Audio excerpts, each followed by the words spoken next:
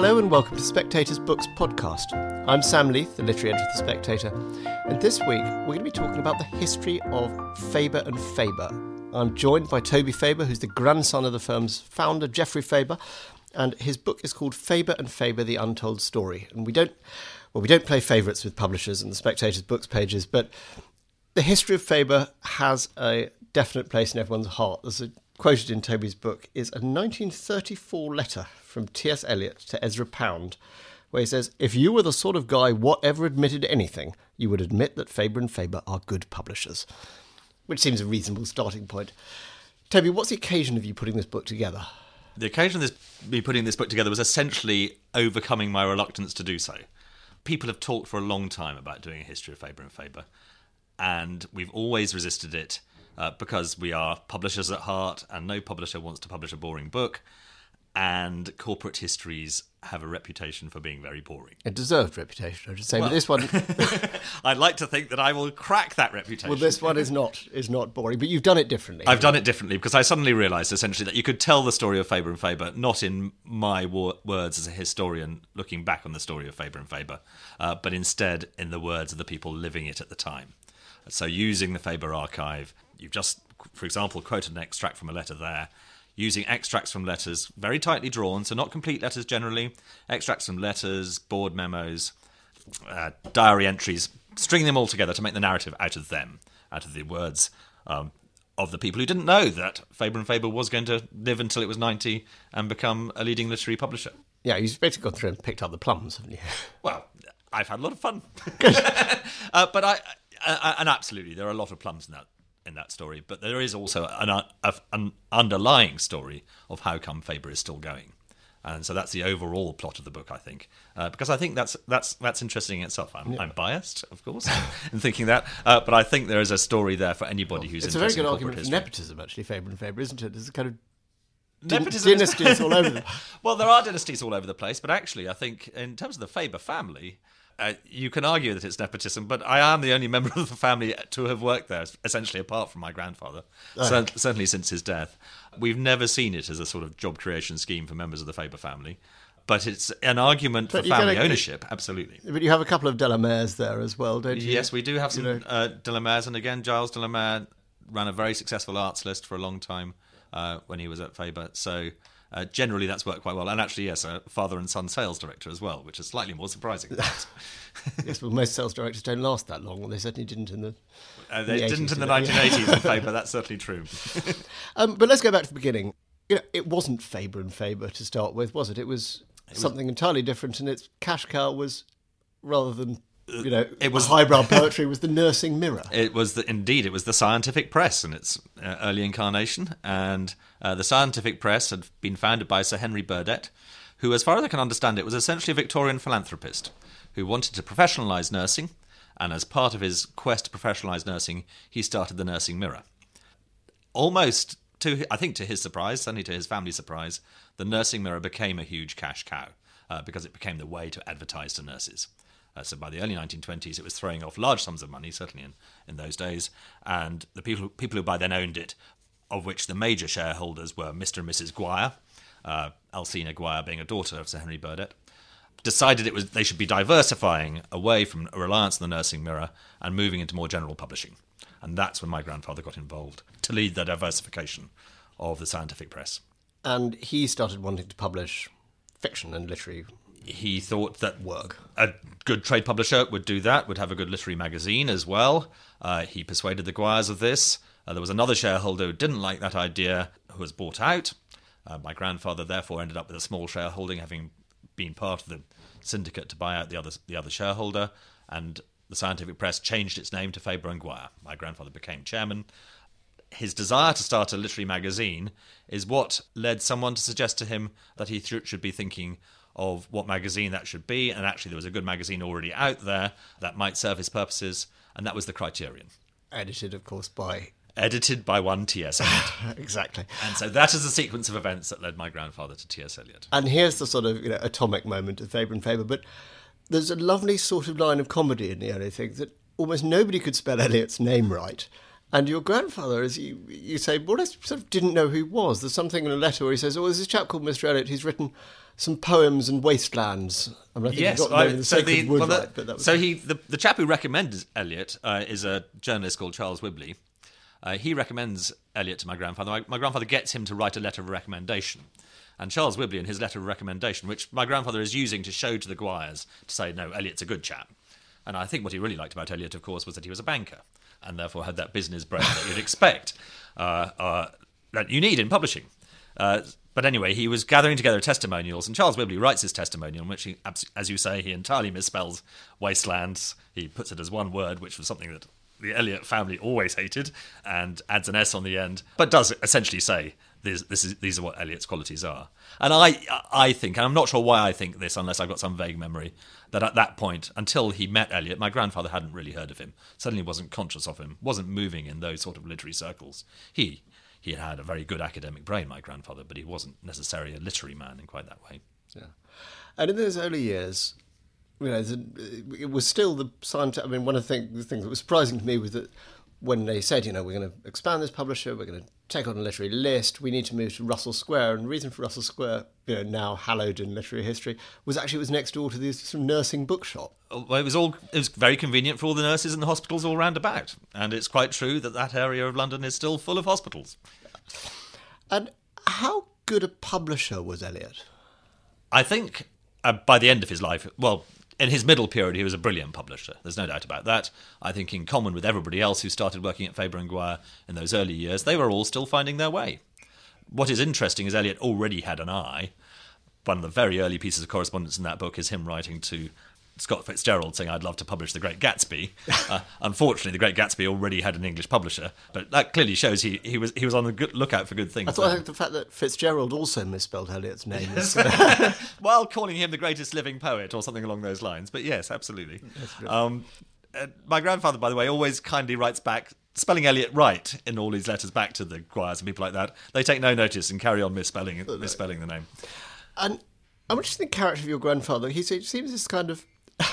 sort of sometimes quite a comic figure, because he's sort of always sort of mournfully, trying to hit his mother up for money, or he's got a very tough mother, and he spends the whole time sort of taking himself off for a Turkish bath, and writing in his diary Turkish baths, writing in his diary that he's doomed. Well, of course, my grandfather died before I was born, so I never knew him. So this has been the best way for me to get to know him, going back, reading his letters, reading his diaries. And yes, I think he did have a streak of gloom to him, which I could see, not so much in my father, but I did see some of it in my uncle, for example. And he's uncertain of himself. However, I think he's clever. He is a good judge of people. That's what really comes through from the book, I think. And that is what really plays out as the strength for Faber, is in the people he recruits for Faber to work at Faber end up being brilliant publishers. He also seems to be capable of trusting them, because he's not sure about his literary judgment, is he? I mean, one of the things he says at various points is, I don't really understand T.S. Eliot's poetry, but I know it's good. I don't really like, I think Juna Barnes, he couldn't see the point of Juna Barnes. He couldn't see the point of Juna Barnes. And Eliot and the other director were both Frank Morley were both going, this is the greatest book published. Well, they're basically saying, there are only 2 or 3 books each decade that are going to be as special as this one. And obviously my grandfather trusts them and backs them, as indeed he did 20 years later in backing Charles Monteith in one of his first acquisitions, which became Lord of the Flies, again in the teeth of opposition from Faber's sales director at the time. So he was good at recruiting people, and once he'd recruited them, backing their literary taste. And I think he was good at building a team and drawing that team along and creating something, one might almost say by accident, but with the design at the back of it that he knew his people were good, and he knew that they would flourish best outside without outside interference. Now, from quite early on, there's this sort of slight paradox, which is that Faber was, struggling to make money on its literary work, and did well almost as long as it's existed, but that it was really conscious as well of being a brand, wasn't it? I mean, there's a wonderful letter, I think it's Eliot, somebody saying, this is a very good, highly skilled, respectable piece of poetry that deserves to be published anywhere. and we don't want to publish this because we'd rather publish something that failed than something too respectable that would damage our mojo. That is Eliot in judging the respectable poetry. I think she's called Mrs. Millikan. And he says, with the undergraduate eyes of Oxford and Cambridge upon us, we can't take the risk of publishing this sort of safe stuff. And so, yes, absolutely. Basically being kind of a bit punk. Well, sort of, like we're the cool your indie words, band. not mine, but absolutely. And so, yes, you have that. And speaking to what you were saying earlier on, you see very early on my grandfather in memos to the rest of the board saying, we've got to have this balance between books that are going to make money for us now and books where we feel we are building our reputation, which is the perpetual thing that publishers have to do. They're conscious of it right from the beginning. Most of the books that were making money for Faber's in the 1930s are long since out of print. Detective stories, all sorts of ephemera in terms of non-fiction. It's only those few poets, essentially, that Eliot is taking on in that period, which who are making no money for the firm at the time, or hardly any money for the firm at the time, that end up giving the firm the reputation that it's able to build on, both in terms of its brand name and also in terms of a backlist, of course. So. Yeah. End up giving the firm stability. And some of the books that have been bestsellers, the strokes of luck. I mean, I think you're actually explicit towards the end of the book. You say, this is a story of luck. The famous bit is cats becoming the thing that keeps Faber afloat. But I was amazed to discover that in the 1970s, what brought Faber through those dreadful economic times was a book about growing your own vegetables. Absolutely. The Complete Book of Self-Sufficiency, which... As I say that name, I'm sure many people will think, yes, we've got that on our shelves, because it sold over 1 million copies. Well, it in its successor sold over 1 million copies. An author that Faber had first published in the 1960s, John Seymour. He then came back to the firm in the 1970s, said, this other firm has suggested that I do this Complete Book of Self-Sufficiency. I think it's got another title at the time. That other firm being a packager called Dorling Kindersley. Yeah. Who hears of them now? Who, at the time, were not a publisher. They were just a book packager. So they put the book together and then would sell the finished copies to the publisher. John Seymour said, I like Faber. Essentially, stick with Faber, please. Faber think, well, all right, then it's going to be a bit expensive, but we might as well have a go. And as you said, it is what keeps the firm going in the 1970s because, of course, the 1970s, middle of the 1970s, the good life. The good life means that self-sufficiency is the zeitgeist. And Faber rides that wave. So, and another great cash cow later on to the mortification of some of the stuff he employs was a sort of Spitting Image annual. Spitting Image annual, as you say, to the mortification of some of the staff we employed. Spitting Image, and before that, not 1982 and not 1983. And not 9 O'Clock News, that was it. Which are they're great fun. I mean, I think you can look back at those books now and think what good fun they are, and they still, frankly, work. I don't have much sympathy for people who were mortified by them at the time. Faber was, as I've already said, back in the 1930s, Faber was making most of its money from things like humour, for example. And there's never been any harm in doing that, and there's never been any harm, I think, in being brave with the Faber brand as well.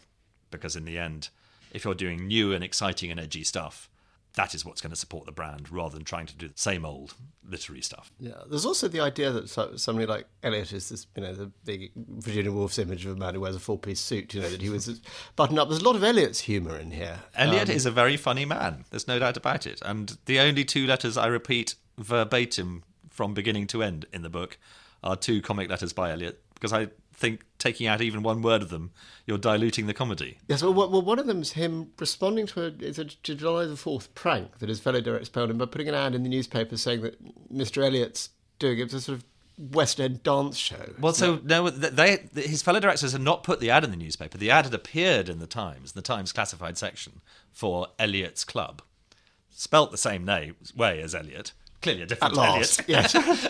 But had taken that and ridden with it and said, we don't think you should be spending your time on things like this. As a mere ordinary director, T.S. Eliot having being the only ordinary director, all the other directors being principal directors, essentially because they were full-time. And he was obviously writing poetry as well as editing.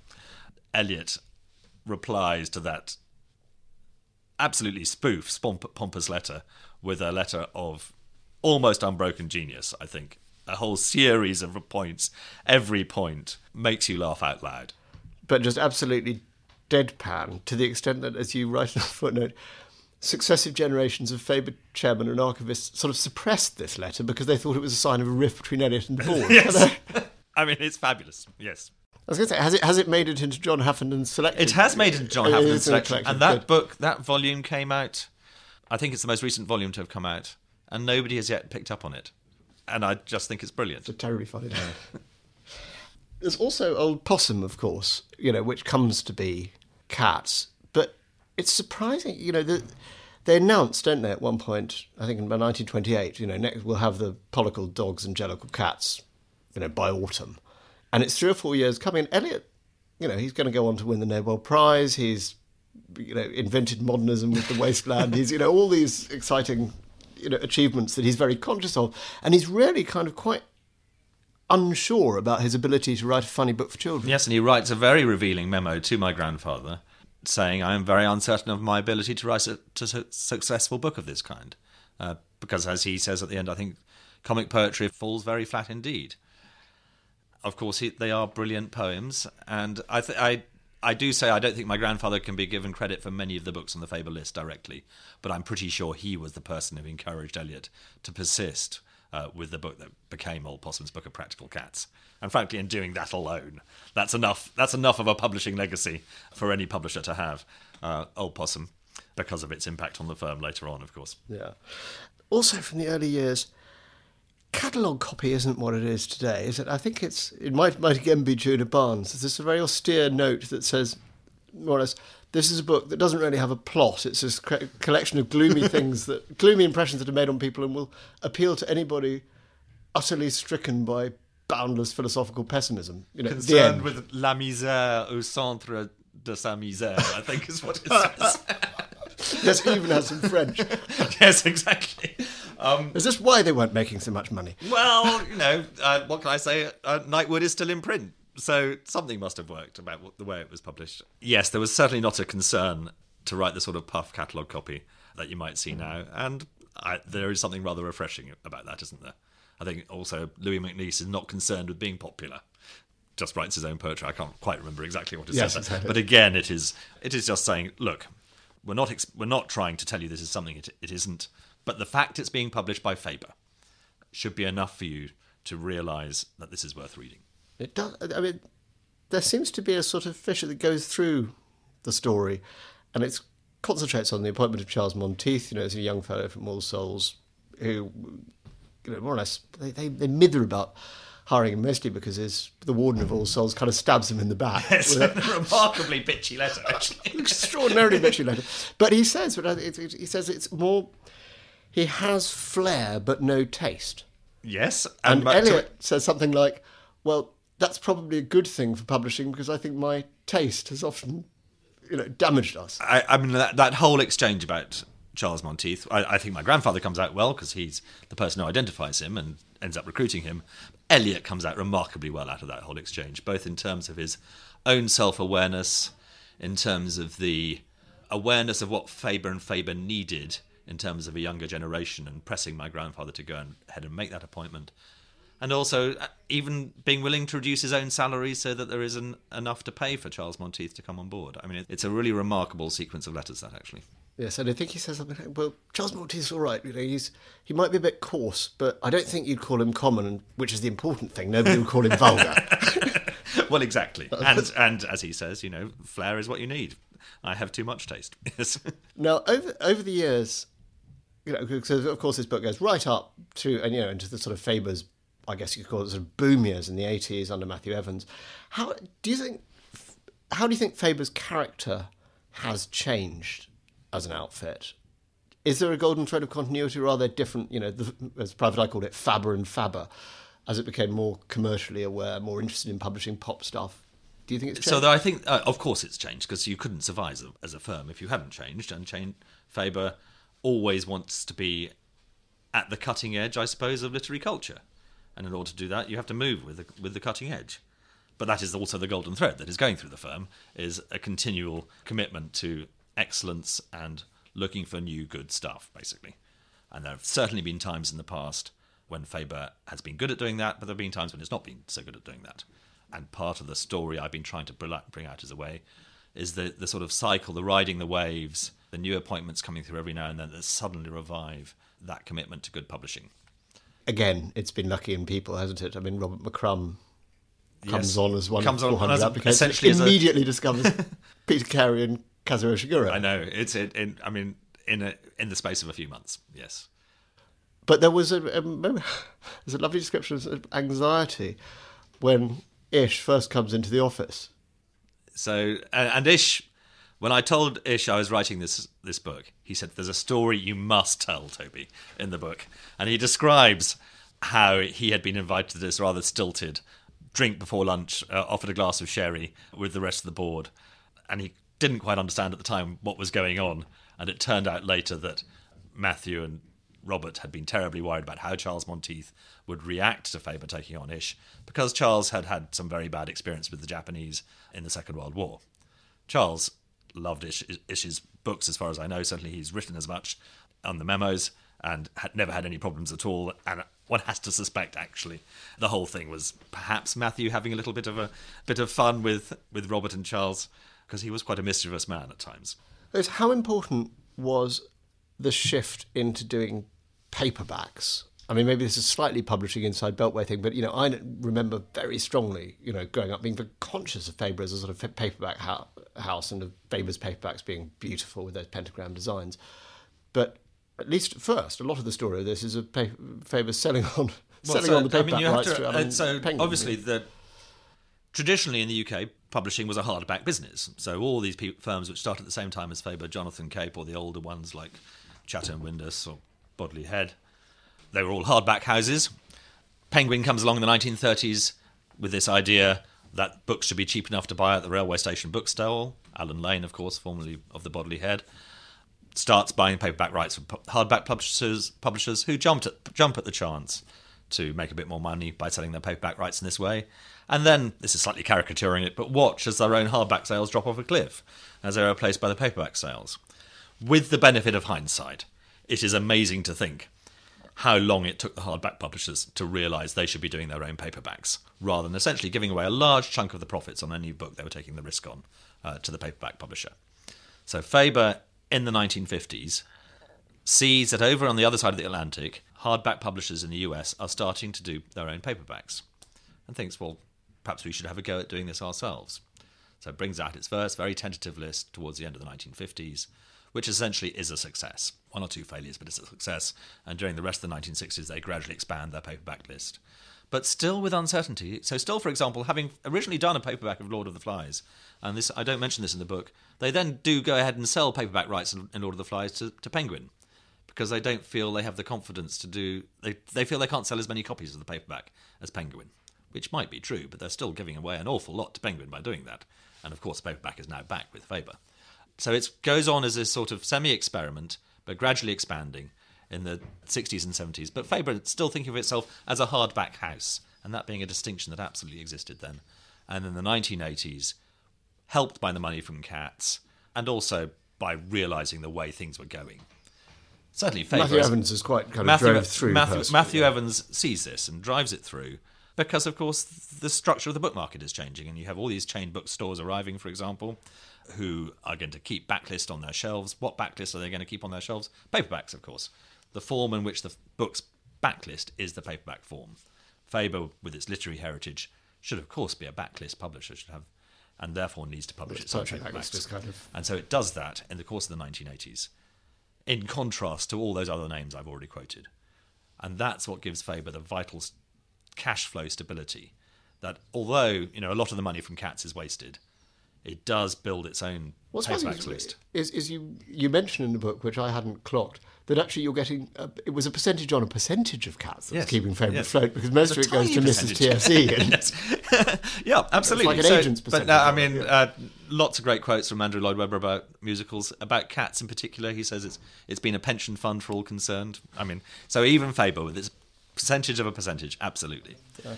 So that means we transform ourselves into a house that is mainly a paperback house. It seems very obvious in retrospect that you do successfully with the paperbacks and so on, but a lot of the authors at the time were very anxious about it. There's a slightly opaque falling out between Robert McCrum and Maggie G in here about a paperback, and Ish needs a lot of reassurance about the paperback. Why was that? Why? Well, because I think there was genuinely people felt at the time, and this is hard to remember, that the skills required to publish a paperback book were different from the skills required to publish a hardback book. So bringing out the hardback was all about getting the review coverage and all of that, and yes, selling it into the bookshops and having that big wave, whereas the paperback, it was a mass market thing, and you needed to be advertising it on the tube stations and have your big sales force that is going to be pushing it out to all the bookshops and piling it out in the bookshops to be on the front tables in the bookshops. And that is, again, a caricature of the situation. That is absolutely how people perceived it, and they did not think that a smallish firm like Faber could sell paperbacks successfully. What the money from Cats gave us was enough of a cushion to be able to carry on doing it long enough until people said, yes, you can do it. And that is what means Faber is still independent today, essentially, while all those other names aren't. Sure. There's also sense in the book of torches being passed on, or as you catch sort of Eliot giving the young Auden encouragement and bringing him aboard. I think there are letters from Heaney's recommending Paul Muldoon to Faber. Yeah. You see, I mean, is there a sort of apostolic succession, at least within the poetry list, do you think? The laying on of hands. There have been breaks in it, so I can't argue. It's not like the Pope. So, yes, there is. One of the ways I like to see that is not just in the sense of poet passing on poet or recommending poets. It's also in senior editors supporting junior editors. So you absolutely see Charles Monteith in his early years really benefiting from having Eliot looking over his shoulder saying, I like this. And that enables Charles Monteith to take some of the risks he's taking earlier on in his career in terms of the people he's taking on. And then later on, right at the end of Charles Monteith's career, you see him writing on notes about Ish, saying, yes, I really like this, encouraging Robert McCrum to take him on. And that's really when you feel these things are motoring, is when you really have the benefit of the institutional memory of the firm coming through. I ought to ask, was there anything you had to leave out of sort of delicacy or politeness? I mean, you leave aside the anonymous, or you anonymise. I the anonymise author of somebody who complains very pompously about the not the 9 o'clock news annual. And then since I've done that, I've worried, because that was the sort of firm Faber was at the time. Perhaps that memo was a joke as well, and I haven't recognised it for being a joke. But genuinely, no, I don't think so. And I'm probably going to remind myself, there's nothing I feel sad that I've left. There's not a thing where you get to the present day and you're like, actually, this is still commercially sensitive, or these people are going to be embarrassed if their private correspondence is put out. I mean, essentially I'm asking, is there an equally juicy volume 2 that will come out in 40 years' time? The outtakes. Well, if I was doing one in 40 years' time, coming up to the present day, I'd have to do it from emails, of course, which would be a whole different kettle of fish. No, I mean, nobody placed any constraints on me. I've taken a pretty robust view that nobody's going to be that worried by or embarrassed by things that were said 30 or 40 years ago. And there are people still alive today, for example, about whom Faber employees have been rude. And I've checked with them and they're entirely happy because it was so long ago and we can all find it quite funny now. So I haven't. No, it's been genuinely a joy, actually, writing this book, because I've managed to write the book I absolutely wanted to write, and it's achieved what I wanted it to achieve, actually. And I should just end by saying that the latest big publication from Faber that I've clocked is the collected lyrics of Shaun Ryder, and a lot of people have kind of gone, Faber's publishing the lyrics from Black Grape songs. What do you think T.S. Eliot would have made of it? Well, actually, I think he would have liked it. I mean, a memo, which I did cut out from an early draft, not because it was sensitive or anything like that, was a sales director saying, when we first published Verse and Worse, which was a collection of humorous verse, and people were worried about what Eliot would think, and Eliot was entirely supportive of publishing Verse and Worse at the time, and I suppose you could say that Shaun Ryder is the modern equivalent of Verse and Worse. I think Eliot was much less precious about Faber publishing than people might like to think now. And of course, what we remember now in terms of the books that are on Faber's backlist now are all the successes. That's not to say that there weren't a lot of other misses as well. And that's not to suggest either that Shaun Ryder is a miss. All I'm saying is, as a publisher, you have to have very catholic and wide tastes, and absolutely back up your taste with strong publishing, and still recognise that some of that will hit and some of that will miss. Well, Eliot's maybe a good entry. It's a lovely joke Philip Larkin made at his launch party, where he says that Eliot's dedication to Emilio Fabio in the Wasteland means it's better with Faber. And I think Eliot would have enjoyed that too, yes. Toby Faber, thank you very much. Thank you. Thank you very much for listening. We hope you enjoyed this podcast. And if you did, we very much hope that you'll subscribe on your podcast provider of choice and or rate and review us. Well, especially if you liked it. If you hated it, don't feel you have to review it. And equally, if there's something that you wanted to ask us about, something you think we could do better or something you enjoyed, please do send us your feedback to podcast@spectator.co.uk. Thanks again for listening, and please join us for our next episode.